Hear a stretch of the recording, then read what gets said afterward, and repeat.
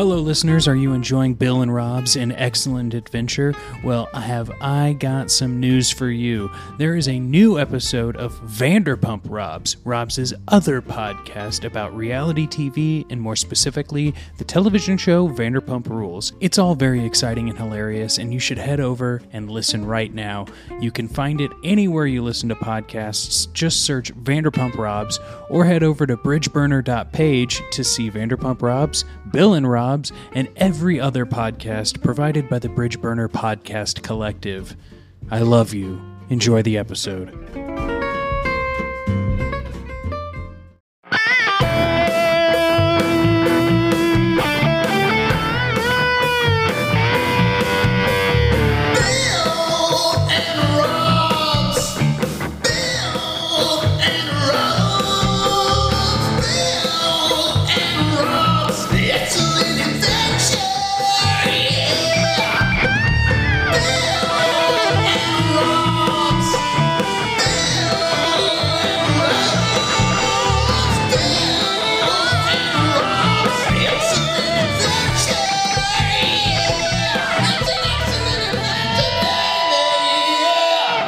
Welcome to Bill and Rob's An Excellent Adventure. I'm Bill Tilley. Hey, and I'm Rob Schulte.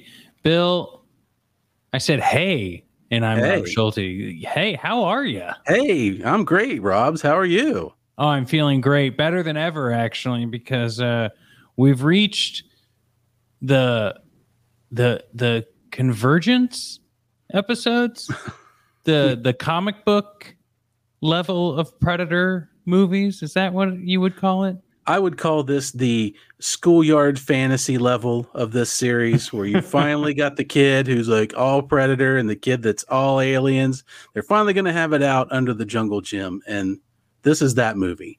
Yep. Well, and as we all heard in our Predator 2 episode with Blay, when you saw the xenomorph skull at the end of Predator 2, your mind was blown. Yeah, it exactly was. It's that dream moment where you look and you go, did I just see what I think I just saw? And you did.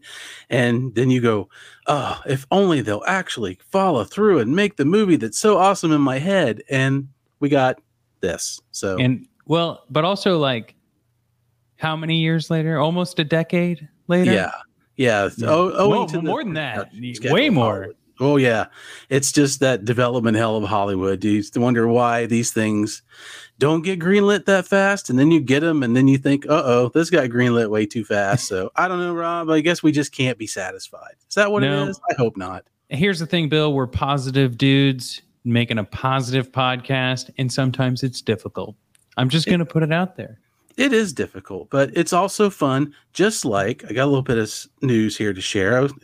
Since we're doing the Aliens versus Predator movie, finally, I was walking through the store the other day, and it struck me there are new Alien and Predator toys available for purchase at retail at your local big box store. I was taken aback by this. So not like at a niche toy store or a comic book shop that you have to like order them specialty from a catalog. Nope. This is like I could go to Target and pick this up. They're dead set right in the middle of the regular stuff, right next to the Star Wars and the wrestling and all that other stuff. And I was just floored and reminded about how it was such a stink when Kenner first came out with Alien toys, and it's like you made a toy out of a movie with this thing eating people's heads and ripping it off, an R-rated thing, and it's just, man, times have changed, and now we've come all the way back around, and they're sitting there, and I gotta say, Rob, pretty neat. They're only like 10 or 11 bucks a piece. They're great big old toys with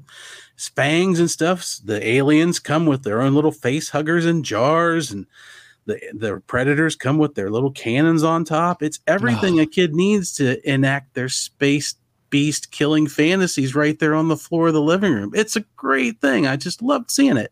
Well, Bill, you've sent me toys over the day, and I have another thought after this, but over my shoulder here, you can and you were in this room not too long ago. People who saw the video episode noticed it.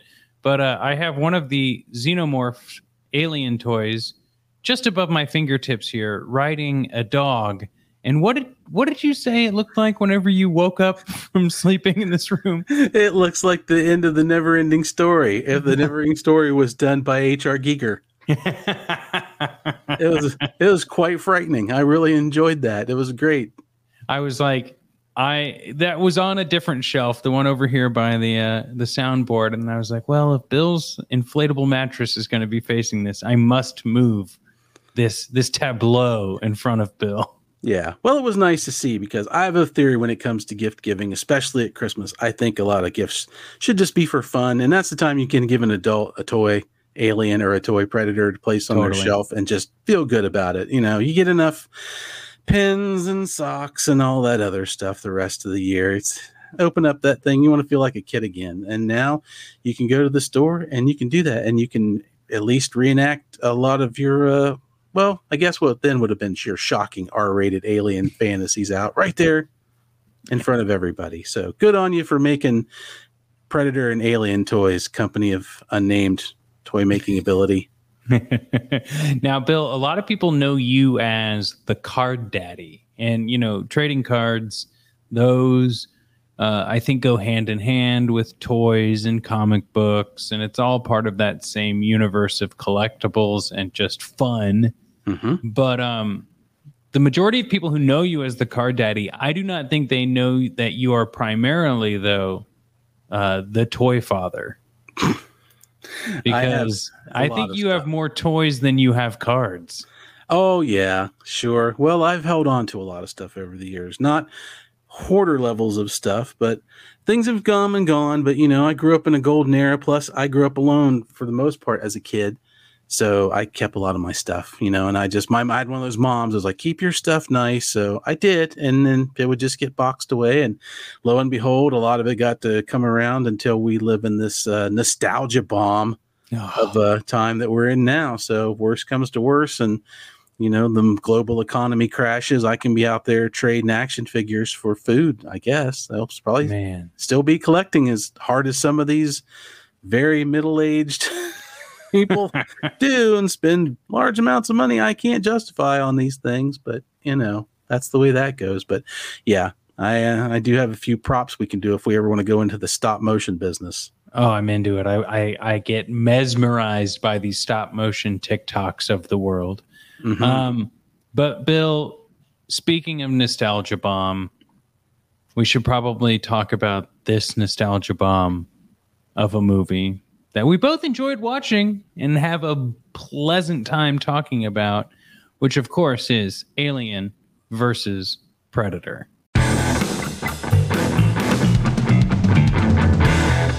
Bill, before we get into today's episode, I texted you about something not too long ago.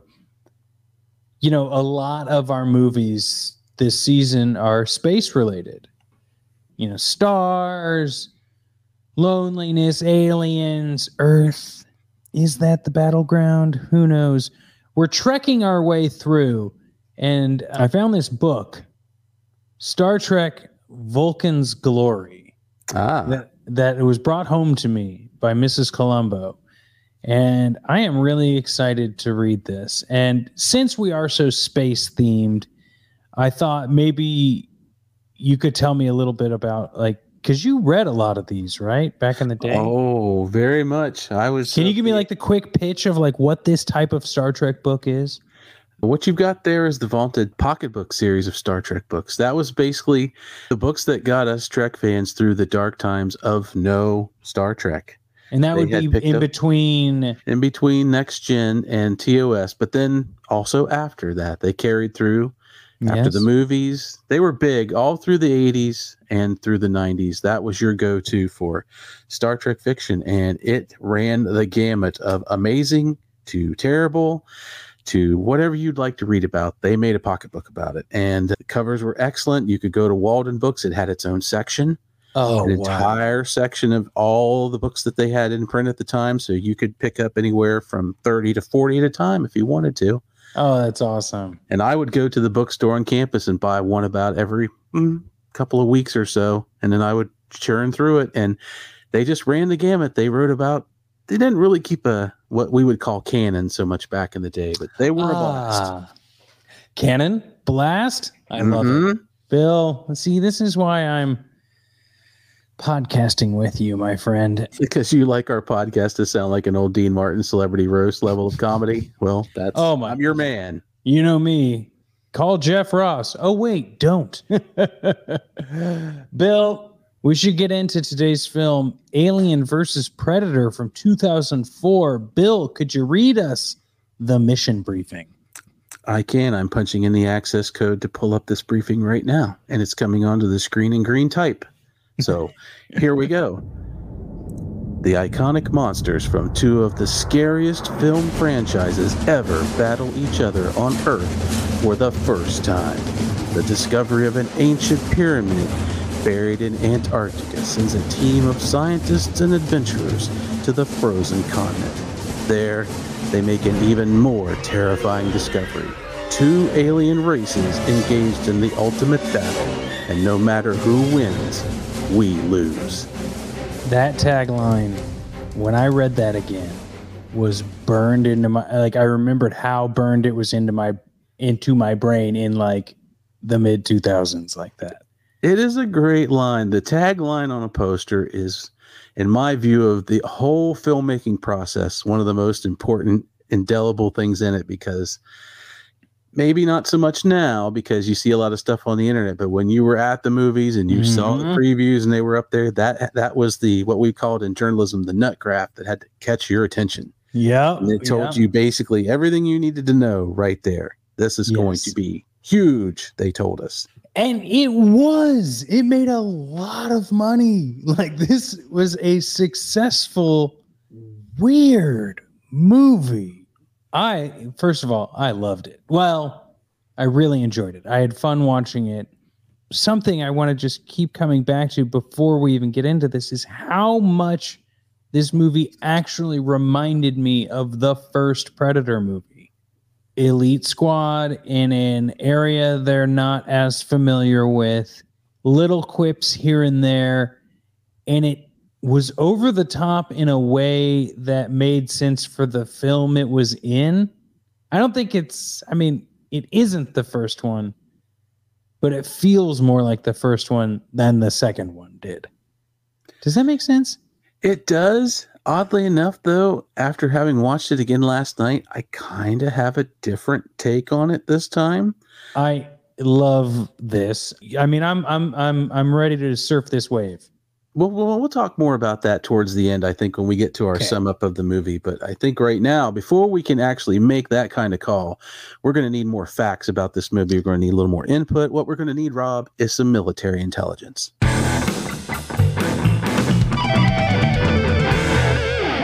Something I found absolutely phenomenal. And I cannot believe that it took me doing some research after the film to actually make this connection. But Lance Henriksen, who plays Charles Weyland, is the same actor from Aliens, who's the robot with the knife hand thing. Bishop, yes. ID, tracker, Bishop. They didn't have to do that, and they did. No, they didn't have to. And I thought it was funny that he was in there a little bit because as the start of the movie, as it rolls in, it's like you see what looks like the alien queen come into view, and it turns out to be a satellite, and it says Weyland on it.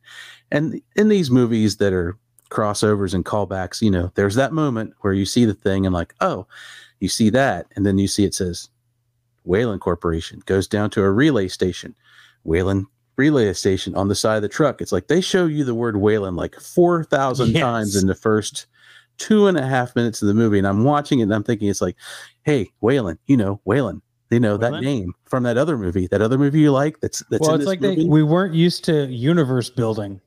No, and they really hit you right in the face with it right from the start. Yeah. Even at the point of when this movie starts, you see a flash of the creatures at the start of this movie. Oh yeah, in these movies where you don't see the creatures until way later in the earlier movies in this franchise, but they're that is coming out of the gate with it. Now we should mention, since we are in military intelligence, but though that this was directed by Paul Anderson, but Paul W.S. Anderson. Paul W.S. Anderson. And gotta commend Paul on the attempt at practical effects in this. More on that later, because did you watch the version of this that was on my Plex, or did you watch your version? Okay. No, I watched your version. I found out that I own the unrated version. Oh. So that opening scene, this military intelligence, is very important. The opening scene in like 1806 or whatever at the whaling camp, not in the theatrical version. Oh, that would make a big difference to the start of this movie. Well, when you talk about seeing the creatures too, but also even if that scene is not in the movie, these creatures, when we do see them, we don't stop seeing them. No, we don't. But actually having that scene in the first part of the movie, which I didn't find particularly appealing, just because it didn't really, it didn't really seem to give context to anything, just that they've been here a while. Right. But that's a temple, right? Doesn't that tell you that? Which we kind of already know. And now knowing that that's the unrated version, that scene actually undermines, get it? Yeah. Mine. Kind of undermines the whole thing, because when they discover this thing later in the movie, they come back to it. It's like, well, we already know why it's there and what it's there for. There's really no mystery to it at all. Yeah. So I can see why they cut that out of the theatrical version. I would actually agree with that. Apparently, the only other stuff that's like super different is the digital blood. Yay. And maybe that's part of the reason why I found out under this segment that Ridley Scott, the director of Alien, does not like this series. You don't say. He is not a fan of it. He thinks it's rather ridiculous and undercuts the entire franchise that he worked on. This is Ridley Scott. This is Ridley Scott. James Cameron seems to be okay with it. He's kind of like, it's fine. Who did the Prometheus movies? Ridley Scott did Prometheus. He came back to the fold for that. So. Yeah. So I think he's got his own can of worms to deal with there.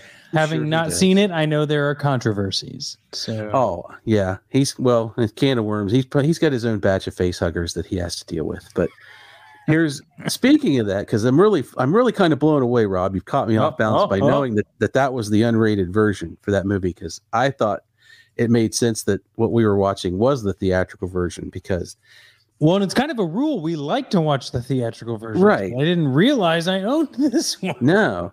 And I know that part of the sliminess and the blood in this movie was one of the things that they wanted to cut out. And I found out that the aliens are covered in that meniscus fluid, and it flows out of them all the time. That the ones they built for this movie, they had basically goo spewers built into these aliens that spit this stuff out for all the practical, and they couldn't turn them off. So in between takes, they would just put buckets under them. That was my nickname in my first job. No. Goose spewer. Well, that's next season's theme of movies, everybody. So be sure to like, share, subscribe, and support, and we'll get into those. That's true. But my last piece for this section is in a movie that is rife with trivia and love letters. These are the movies. Arnold Schwarzenegger actually offered to do an end cameo for this movie. Really? He did, if he lost the gubernatorial election for California. And turns out he won. So the governorship of California cost us Arnold in a Alien versus Predator crossover movie. So I don't know if that's good or bad. I guess it depends on how you feel about it if you live in California. Write in and let us know. Yeah, please do. We have many more episodes we have to answer questions on. Now, Bill, like what that did get us was a bunch of really clever people wearing T-shirts that say "The Governator." Now, yeah, I think that's a lot of intelligence, man. We need to settle the score. All right, let's settle this score.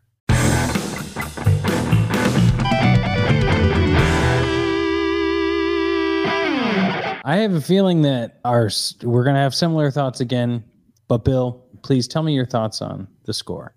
It's fine. If I were to say I need Alien movie music for something set in 2004, this is exactly what that is. Yeah, this score done by Harold Klosser, and his big claim to fame is before, really not anything before Alien versus Predator that was big budget that I could find. He had done the movie The Day After Tomorrow. After this, he did 2012, but he also worked on Independence Day Resurgence. So he has a bit of a pedigree in this kind of movie, but all in all, it was fine. It just bled into the background for me, and it did its job. I didn't really notice it was there, but it left no indelible impression on me whatsoever. Wasn't necessarily a character in there. No, it was not. And some people will tell you, a lot of composers will say you're not supposed to notice the score. I personally like to know that it's there, or at least the themes, but they didn't really use either theme for this movie so heavy-handed, which is weird in a movie that's full of callbacks and tributes. But I just don't want to hear like large cymbals and drums only when Predator is punching something. Yeah. You know what I mean? Like, actually, that's why it's just fine. It's used as like an emphasis, not a like flowing river. No, it carries along and it does its job. So it's fine. Just like us. But Bill, who's going to have him some fun?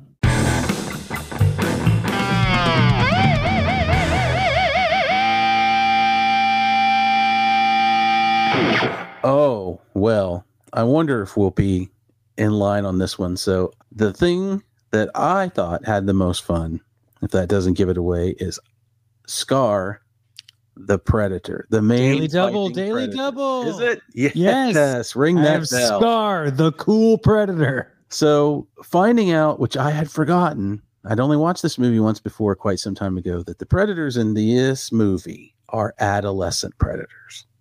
They're basically teenage, angsty Teenage predators. Mutant Ninja Predators. Basically.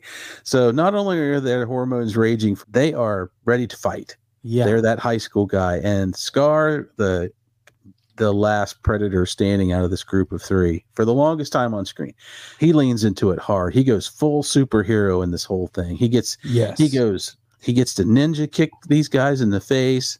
Yep. He has a cool shuriken flying disc blade that shoots through the air. He gets himself a sidekick in the form of the human star of this movie. He takes her under his wing. I mean, he just goes nuts on this thing and has a great time. And I think one of the things that really gets me about him is that he has so much fun. He doesn't realize that at one point, which we'll find out later in the movie, he gets a face hugger to the face. Yeah. Which would make sense because that's what it's called. And actually winds up with an alien inside. But he doesn't tell anybody. He doesn't care. He doesn't do the whole kill me now before this thing gets out. He just keeps on trucking. That's a question I have. You know what I mean? Like, because let's play out the course of events. The facehugger jumps on him. Mm-hmm. And what happens between that and the giant Predator spaceship showing up? Everything doesn't it happens. like at what? Because he like doesn't he rip his own facehugger off, or does she shoot it off? I don't remember. No. Here's the thing about this movie, and I'll just get to this early. This movie is a PG-13 movie. Yes, even though we watched the uncut. It's still PG-13. Like throwing as much like weird cartoon blood as you want. This movie's weird. Every time there's like on-screen death in the other movies and Predator movies, they're known for their blood and guts, and we see these things. We expect them. But they kidified this movie in a comic book video game way, so all the deaths are predominantly crash zoom on the face, and you don't see it. Cut away and see the splatter. And if you see that, so when Scar gets the facehugger zooming at him, it just cuts away. That's right. And then it's also like when you see the sword getting thrown at someone, and then you just see it sticking in the ground. Yeah. So like you get the implied facehugger. So do you think they're trying to tell us maybe it didn't hug his face? Yeah, I think they threw that in there, and it's like, you're just going to forget about this, or you just kind of assume, well, he lived, so you kind of assume he's killed it again, but you don't see it because he does the double mask takeoff too, which is kind of a bit of a weird thing. They really work that kind of hard because they want to show him doing he takes the acid from the alien and scars himself on the forehead. But yeah, I mean, it's just, this whole movie's just cutaways and clips, and it's just weird. I've got thoughts on that too for when we get to debriefing as well. Yeah. I want to talk about Scar, why I chose him, and everything you said is exactly on the money. What I also think is fun is like this idea of a predator that at this point we actually can communicate with. Like he does such a good job of like telling the story through gestures, and we can talk about the Predator design in this movie too, I think, in a little bit, but like being able to like gesture and it not seem clunky or as clunky as it could be, I thought was really cool. And then just, you know, some of the scenes that I could watch over and over again were pretty cool as well, which maybe we should just get to in playback time. Bill, I'm just going to jump off of it. One of my favorite, it's not the favorite, but since I was starting to talk about it, was when they do the alien weapon crafting. When Scar like turns that tail into a spear and the head into like an arm shield. That was so cool. That is pretty rad for what it is on there. Certainly the A-Team moment coming together on screen. When and it's definitely like, if someone goes, I think that movie looks stupid, but I like Predator movies and Alien movies. If you show a Predator like making armor, maybe I will watch AVP. It's probably the most hardcore part of the movie when you think about it. Yeah. He makes a better spear out of the alien's tail. He does cut the head off of one and hand it to Lex and make an entire arm shield out of it, which makes perfect sense because he points to it and shows that, like, you know, hey, the acid won't go through this because it's their own head. It doesn't eat them from the inside. So it's kind of genius. It is a really cool moment. But that was one of my runner-ups. Bill, what do you have for this one? I'll tell you my top one in a sec. I want to see if we got another daily double today. Maybe. So playback time, like I said, this is the scene we could either watch over and over again or maybe one we would try and sell the movie to someone on. Yeah, and this would have been bad because up until this moment, this is basically at the very end of the movie, I didn't really have a playback time moment. I like this movie, but it hadn't made that kind of impression. And when I watch this now, waiting for that playback time, it's the one moment where I really concentrate on trying to find in the moment everything. I take notes and then I come back and answer these questions later. But that's one you kind of got to look for. And I'm like, oh man, I'm not going to find one. This is bad. And then at the very end, as Scar's laid out on his altar in the spaceship, we get the moment where the alien bursts out of his chest, looks to camera, gets the cry, and it's got a Predator face on it. And I'm like, yes, it's a total horror movie moment. It's that movie that's right before the credits goes to black. It makes the promise of another movie, and this is how horrible and awesome it's going to be, and then scene. So I had to be like, did I just see what I thought I saw? Did it have the mandible mouth? Oh, God, it did. Oh, it was great. You know, I don't know anything about AVP Requiem, AVPR, but apparently it's a heck of a lot darker. So I'm looking forward to it. My playback time is probably, you know, I said the runner-up. Another one I really liked was, like you said it earlier, when Scar chops off the alien's head with the little, like, Danny Glover ring blade. But I think getting trapped in the facehugger room is a really cool scene to like show people, you know, to be like, yeah, you remember Aliens? Yeah. This is a Predator, like, you know, this is where they make aliens to hunt. And like just when those doors come down and the eggs pop up, it's just awesome. Oh yeah, it is bad. It is a foreboding moment, or it's like, well, these people are all dead immediately. Yeah, that is dead. Like there's problems with this movie, including like how many characters are in there, especially maybe just for this scene. But it's a great scene to show, and you know you would want to rent this if you were a Blockbuster, and that was like on the coming attractions loop in the corner. Absolutely, you know? Absolutely. Like it's great. I freaking loved it. But Bill, what else do we love? We love the bloody moments, you know? We love it when it's time to bleed.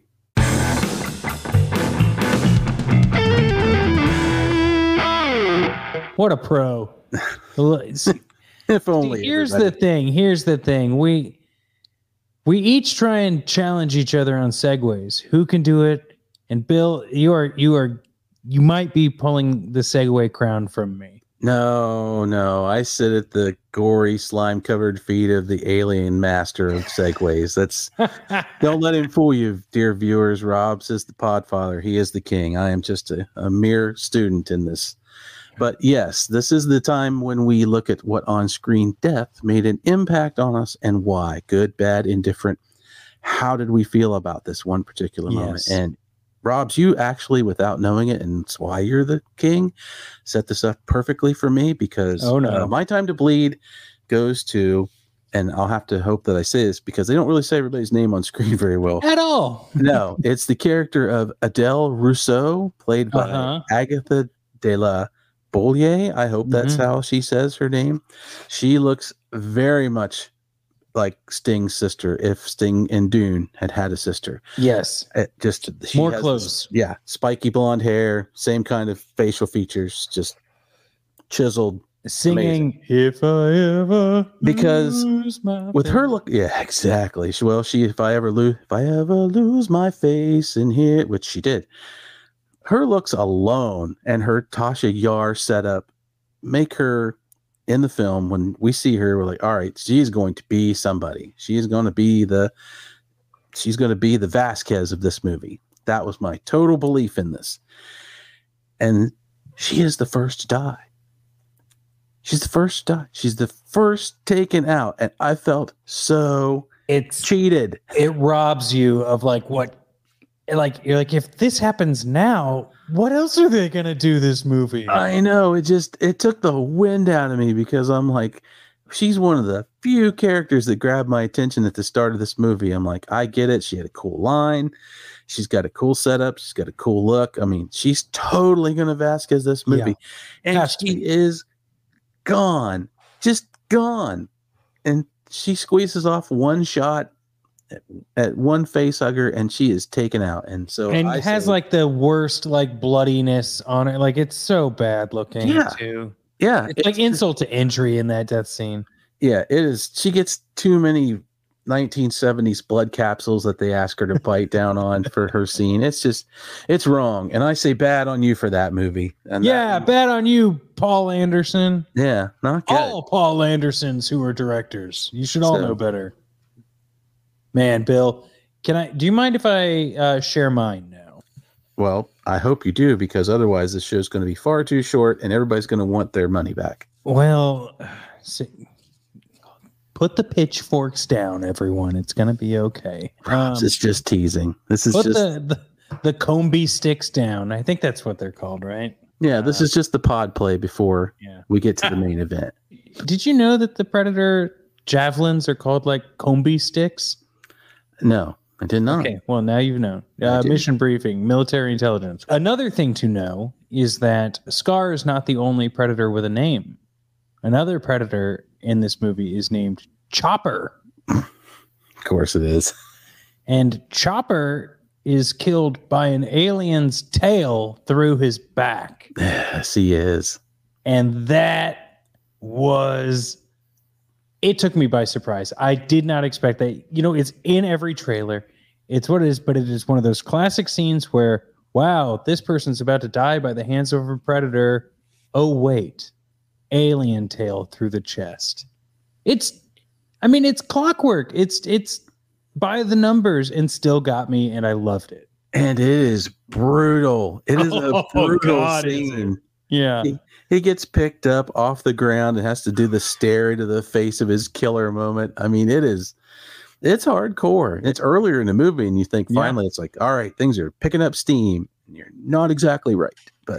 And Bill, you say it's earlier in the movie, and I think this is a good time to go into the debriefing.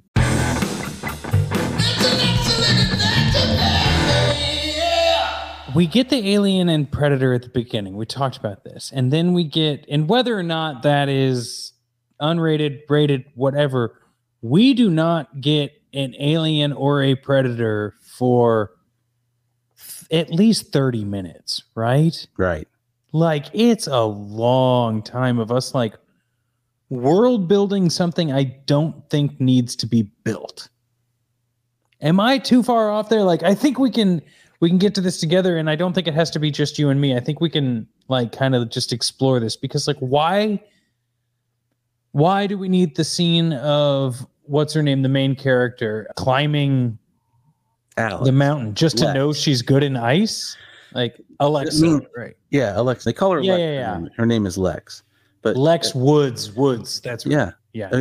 I totally agree. And I would say I think we're right in the same ballpark, Rob, because the way I would look at this, I think this is a good Predator alien monster movie with a bad human movie wedged in there. Okay. Yeah, like it didn't need to be Freddy versus Jason versus Ash. Exactly. It's totally repeats the Godzilla problem of you don't go to a Godzilla movie to listen to the humans talk about Godzilla. Yeah. There's no part of all the human interaction, from the backup to bringing in Whalen to Lance Hendricks to all these people on this boat who we don't really know and quite honestly don't really care about. Yeah. None of them are stars and none of them have any relation to that movie other than him. And at this point, this is still a Predator franchise. Yeah, this was one thing I want to say, way more of a Predator movie than an Alien movie. So it fits very well into our series this year. It really does, but it's just we don't care about any of these people. They don't bring anything to the movie, and the thing that really started to irk me after a while is they're simply there to explain things that we already know or can figure out. If you are a fan of either of these franchises, you already get all the nods and the bells and the whistles that they're talking about. Sorry, Bill, this is the first Alien or Predator movie. Well, definitely the first Predator. The internet exists and exists in a way that people are used to using it. So if I hadn't seen previous movies, I could Google someone's GeoCities page. Yeah. And know and read about Predator. Yes, you could have gone to my www.angelfire.com/Predator. Someday we'll be podcasting with Rob about this.com and done all this. And 69. if you aren't, yeah, exactly. And if you aren't a fan of these movies, you understand what's happening. You don't need to know anything before you watch this movie to watch this movie. Yeah. It's all there. Hey, there's a thing, up in the ice, they do this, they show you the factory, they show you the pyramid, they show you the predators. Everything about this movie is supposed to be about these two aliens, which in the early movies, this is a team of humans against a hunter. In Alien and Predator, you learn about that team and you root against them. I'll ask you this, Rob. Who are you rooting for in this movie? Do you root for the humans or do you root for the monsters? I have no idea because it isn't Alien versus Predator versus human, like the other allegory I made earlier. It's like the humans are our proxy in some weird way, but are also then we're supposed to, I don't know, because there is a definite tone shift in this movie when you're starting to root for the predators, but you never root for the aliens, and you don't care about like any of the humans really. No, you don't. And I find the character of Lex, I don't have anything against the actress, but it falls into that thing, especially in early 2000s movies where she's jumping 20-foot chasms. She's getting knocked against. She doesn't have all of the people in this too. She doesn't have a scratch on her when she comes out of this movie, except for her stamp that she gets on her face from her alien predator bestie. I mean, that's the only mark on this person in this whole movie. Everybody else dies, of course. They die in weird face zoomy ways, but the real telltale tale, go back to where I read the synopsis of this movie. Did they mention anything about a lead character by name, one of the actors? No. Because there's no Schwarzenegger, there's no Danny Glover, there's nothing to root for, there's nothing to call back to. And the fact that they didn't have any of that, they don't promote the people in this movie. It's like, you don't need them.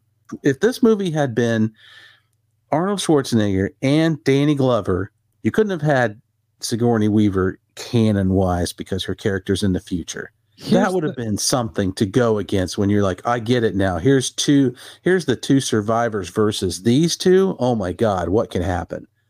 I think it became very, very clear that this movie was going to make a profit regardless of whatever the script was, and that it was sold on name alone, because this did come out after Freddy versus Jason, right? Right.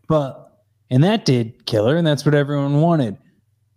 But Alien versus Predator had already been a comic book series. Had already been all of these other things. There was the hidden thing in Predator 2 with the xenomorph skull. In the suit and tie parlance of this, why would they put a good script together or give any sort of shits about that? And about getting a lead actor that had any sort of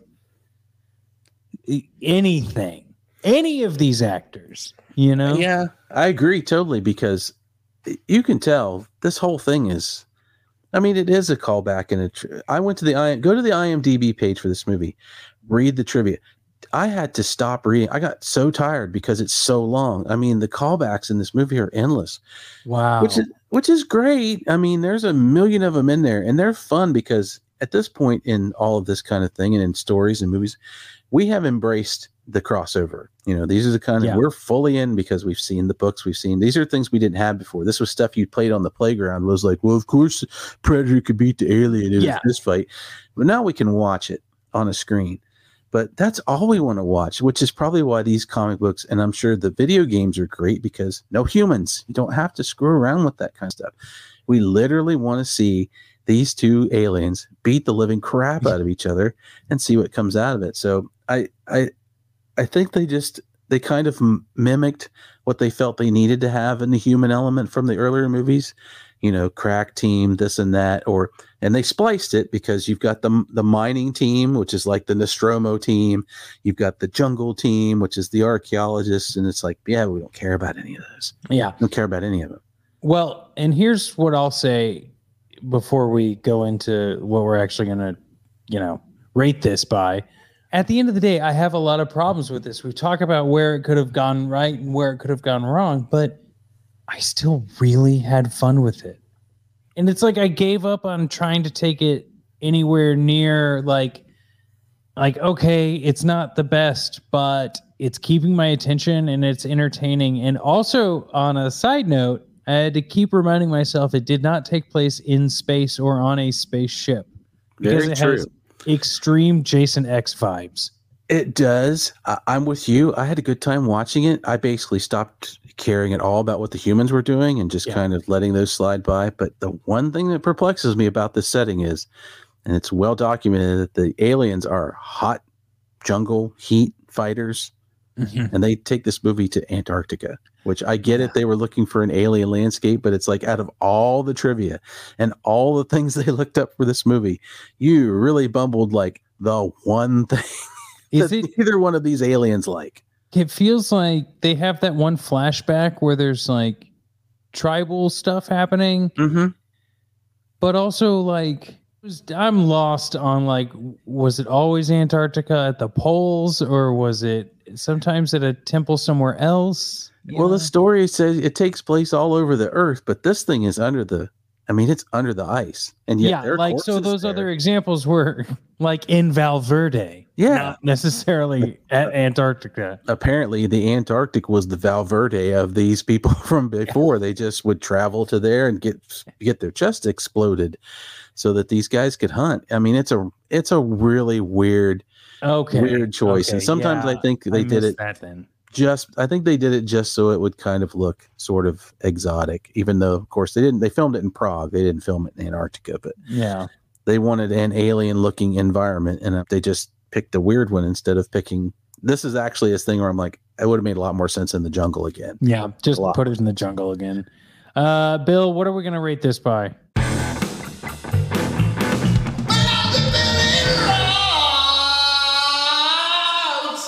Late fees. Bill's rating system. Yes, this is where I and freely admit we're using this formula that other people have done before us. But hey, it works, so why mess with it? Each one of these is specific to the movie we watched. They are not related to other movies. They don't cross over. So this is where I pick something out of the movie and I ask Rob and myself, how many of these things would I give up in order to keep a hold of this movie for one more day past the day we've rented it and watch it again? And for Alien versus Predator, what I have picked is a fun little object, and it's an object that is actually I have picked in honor of our previous guest, Aaron Blahart from our Predator 2 podcast. And Aaron had fallen in love with the flying disc in Predator 2. He did. Well, in Alien versus Predator, we don't get a flying disc. We get upgraded to a flying disc shuriken. Yes. Which is really, it's pretty cool. I mean, it's a nice half ninja, half crawl type of thing going on here. Yeah. And when it popped on screen, it caught my attention immediately. And I'm thinking that would be a fun thing to have. So, Rob, how many Predator flying alien disc shurikens would you give up in order to hang on to the VHS of this movie for one more day and watch it again on a scale of 1 to 5? I think I'm going to have to give this a solid 2.5 disc shuriken alien weapons. 2 whole ones and one that's been stuck in the wall and broken. Stuck in the wall, maybe petrified a little bit. Yeah. Gotcha. It's crashed into a calcified face hugger and shattered itself. Stuck in one of them whale ribs or something. Oh, yes, the whale rib, the Jurassic Park moment of the movie. Yeah, that's really... Oh, Lordy. It's something to behold, people. I hope we inspire you to go watch some of these things. Yes, please do. It's on my Plex. Yeah, it is. Rob will be opening Plex Busters here. Yes. In this episode. What do you got, Bill? What's your rating here? I'm not far off, and oddly enough, for a film that I've kind of hammered on a little bit, I would give this a solid 3 flying disc shurikens. Wow. I think it is a fun movie if you ignore the human parts. It's cartoony, it's campy, it's not bloody enough to really do honor to either of these franchises, or really not even scary enough. But the fight scenes that they put together are really good. They're really, really good. It's a great visual look. Most of it's inside that temple, which looks real exotic anyway. You don't kind of think about the Antarctic part of that movie. So, and these guys throw down, and they throw down hard. So for that alone, I would take the other 2 ninja shurikens, cleave out all the human parts of this movie, give the other 3 back, and I'd watch it for one more day. And that's my rating. Oh, I love it. I love it. We're not too far off. Not too far off. No. And I think it makes sense given our takes on these films and our approach to them. But Bill, it's time to go Dutch. Bill and Bob's Podcast, baby! It's part of us, part of our listeners. We meet together. They give a little, we give a little. This time we've gotten a question and we're going to give an answer.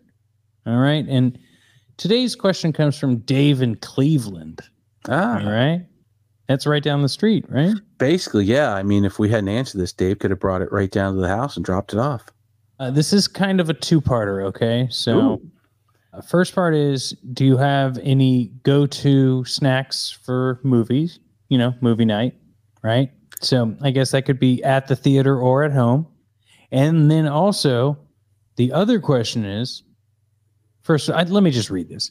Hey guys, love the show. Can't wait to hear your thoughts on Alien versus Predator Requiem. Oh my God. Okay. So Dave's we can't wait to watch it for you, Dave.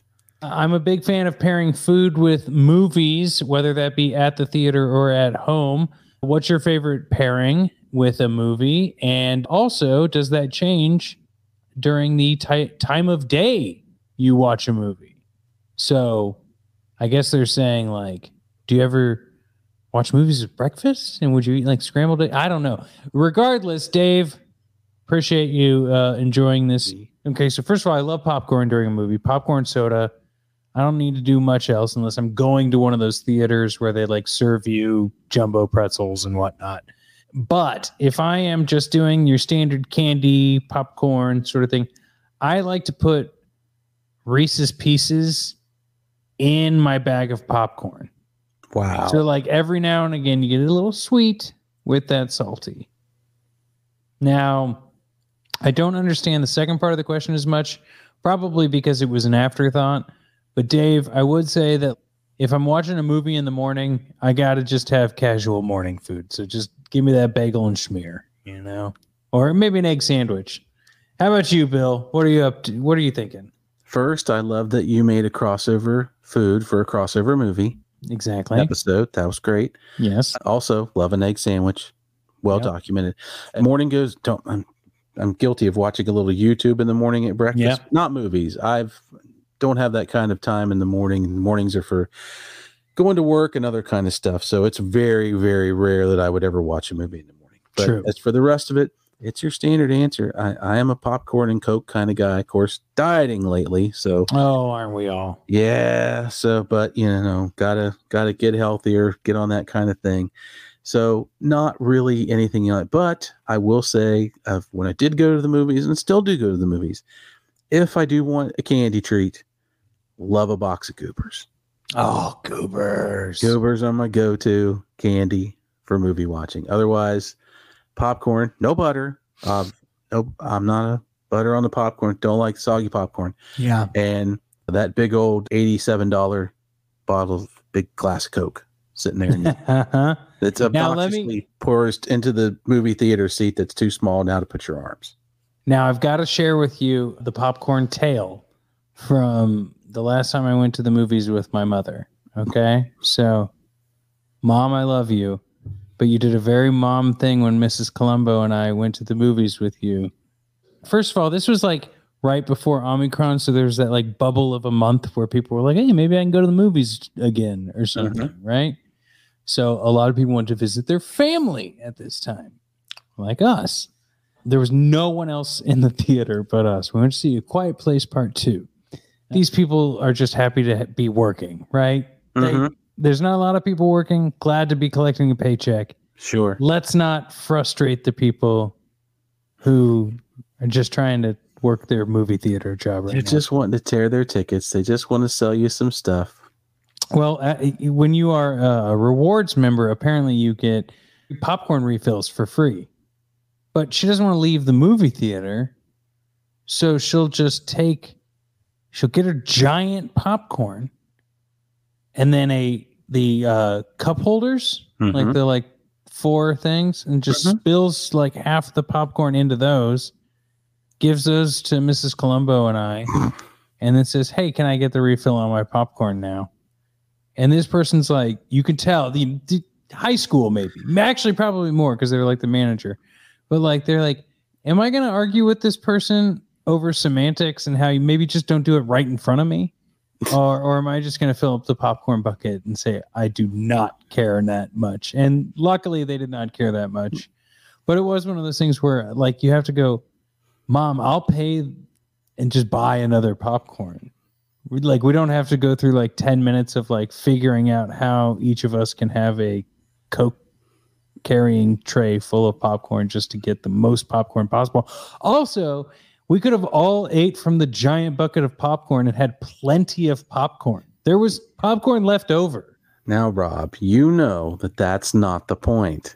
She had access to a free refill, and by God, she was going to get her money's worth. Well, hell yeah. I can't argue with that, I guess. How in the world you didn't walk into that movie theater with an extra purse full of popcorn? That's why what there wasn't family garbage bags brought with us. Exactly. That is a total mom moment. Thank you, whoever works at the AMC.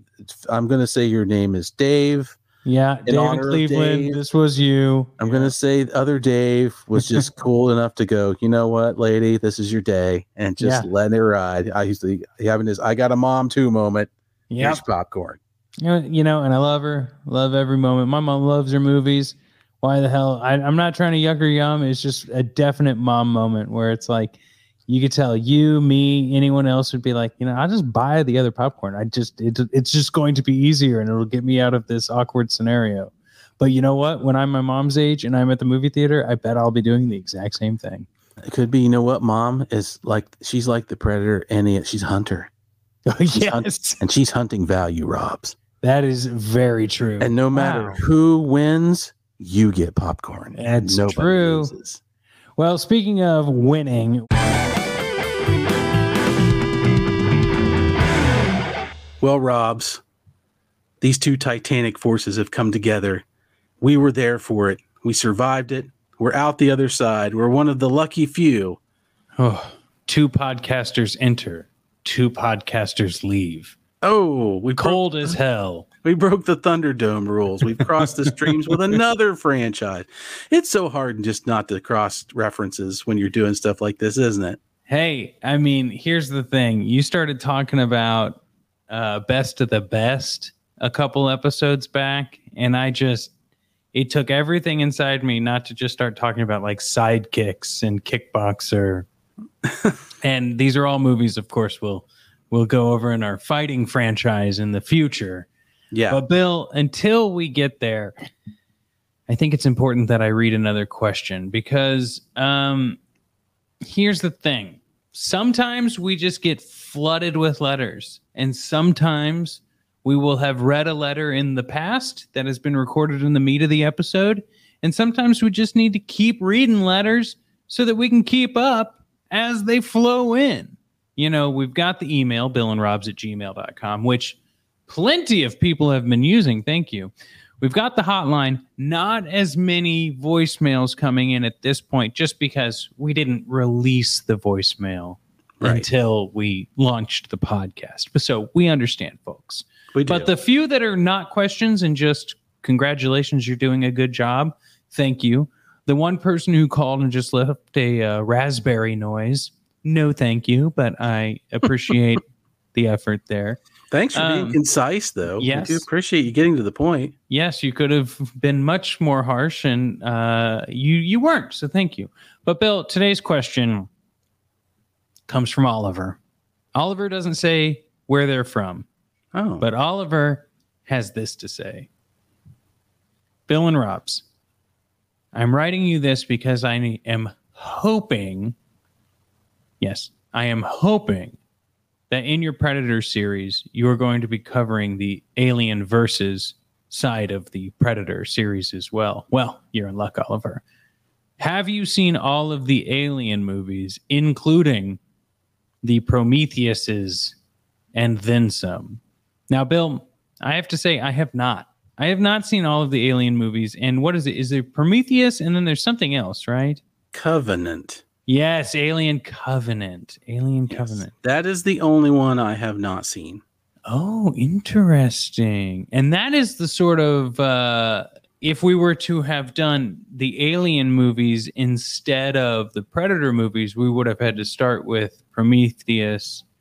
Because, like, as we all know, we've watched Prey. We're trying to do this as chronological as we can.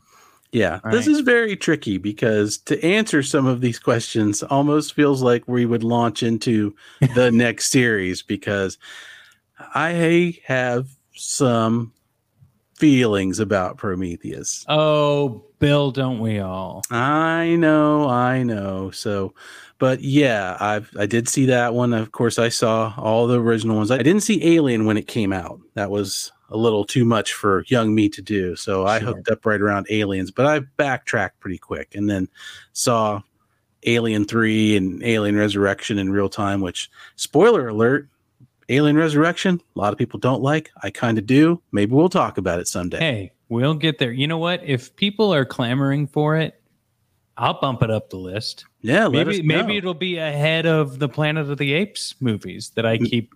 It's almost like a dare to our audience if we're going to do Planet of the Apes. You keep dangling that out like this, just wonderful little jewel to the audience. So, hey, if you want to tell us what to do, jump on that adventure line and put some stuff in there. This is the great way to do it. Is it going to be, are we going to go ape or are we going to go alien? What's it going to be? I love it. Well, Bill, with that, I think I love a short, sweet question and answer segment. Oliver, I hope that was a good enough answer for you. If not, write in. We'll give you a more detailed answer. We will. You're back to the bottom of the queue, but we'll get there. We're recording so much ahead of time. It's going to be great. But Bill, let's run through a little bit of credits here real quick. We have to say, so first of all, let me back up. Let me beep, beep, beep. More than credits, we have to hit some call to actions, right?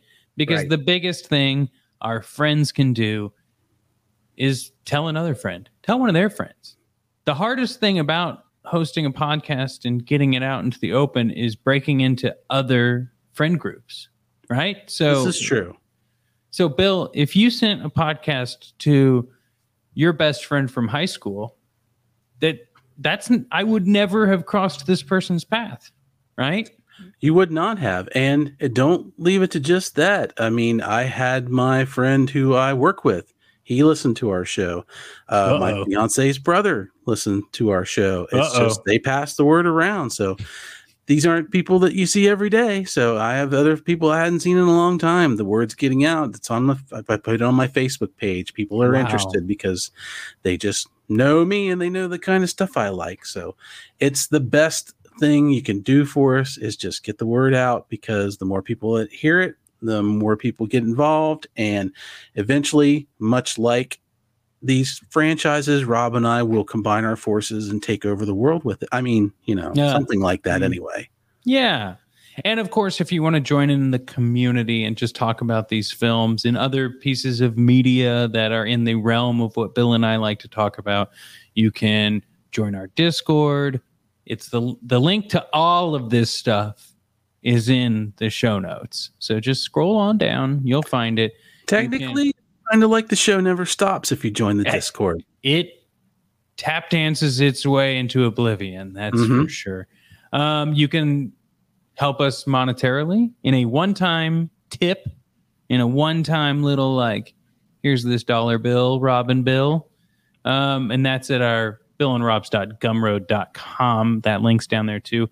But here's the other thing, Bill. People can leave us a voicemail. I alluded to it before. You did. I talked about it. And we like to call that the adventure line. There's a link to it, or you can just pull up your rotary telephone and dial 213-545-6176. That's 213-545-6176. Don't you like how, when you start saying it different? And the crazy thing is that phone is located under an old mining station in the middle of the Arctic, and Rob has to take a ship there every time to answer that phone in person, go down a giant shaft, and then fight his way to pick up that phone. And he will do it to get your messages. And riding back up the top of that shaft with the explosive tanks or whatever it takes, it doesn't get any easier. No, honestly, this adventure line costs us a lot of money. It really, really costs us a lot of money. So so that one-time non-subscription link is very helpful. Yeah, but it also shows exactly how much we want to hear from you, because Rob is willing to do that. Yes, and only me. I bear the burden of every phone call, Bill. This is true. And that's just that's a part of being a creator while the other creator is getting ready to get married. I get it, okay? Hey, I'm jealous. You get all the cool phone calls. I get it. It's okay. We trade off once you're done with this wedding, bud. I'll tell you that right now. But wow. All righty then. I think now, then you get to wear the Rocketeer jetpack we've been waiting for when the phone goes to the moon. Oh, I mean. But Bill, we should now say some thank yous. We should give some credits, right? Yes.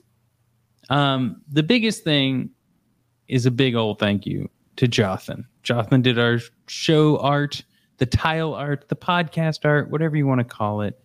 He did a great job. We got to also thank Patrick. He helps edit these episodes, Bill. Yes. Thank you, Patrick. You're doing a great job. We got some tunes, don't we? Jammin' tunes. Yeah. Now, who do we say thank you there? Well, we got to say thank you to the great Draxium and Dr. Z for laying down some real nice jams and audibly identifying this show for us. It rocks. Love it. Thank you, guys. We appreciate it so much. And there's a cowbell involved in the theme song. There is a cowbell. And if you want to check out more of their work, they've got their Bandcamp sites. Links to all these wonderful people are in the show notes. Yep. I'd like to also say thank you to Mrs. Colombo, who has been doing QA checks on our episodes because, hey, we ain't perfect.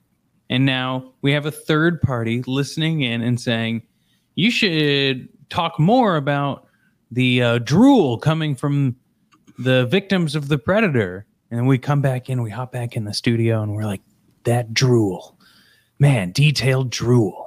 Never seen drool quite like that. How could we have missed it if not for the efforts of Mrs. Colombo? Knowing that she's there Makes me feel a whole lot better about what we're doing. Yes, yes, yes. So, Bill, this has been another episode of Bill and Rob's An Excellent Adventure. Next week, we continue on the train of having a few xenomorphs in the film and an entirely new setting for some reason. I know. I don't know why, though, they didn't call it Mo Aliens, Mo Predators, but I guess we'll talk about that next week. All right, buddy. I will talk to you then. See you, Robs.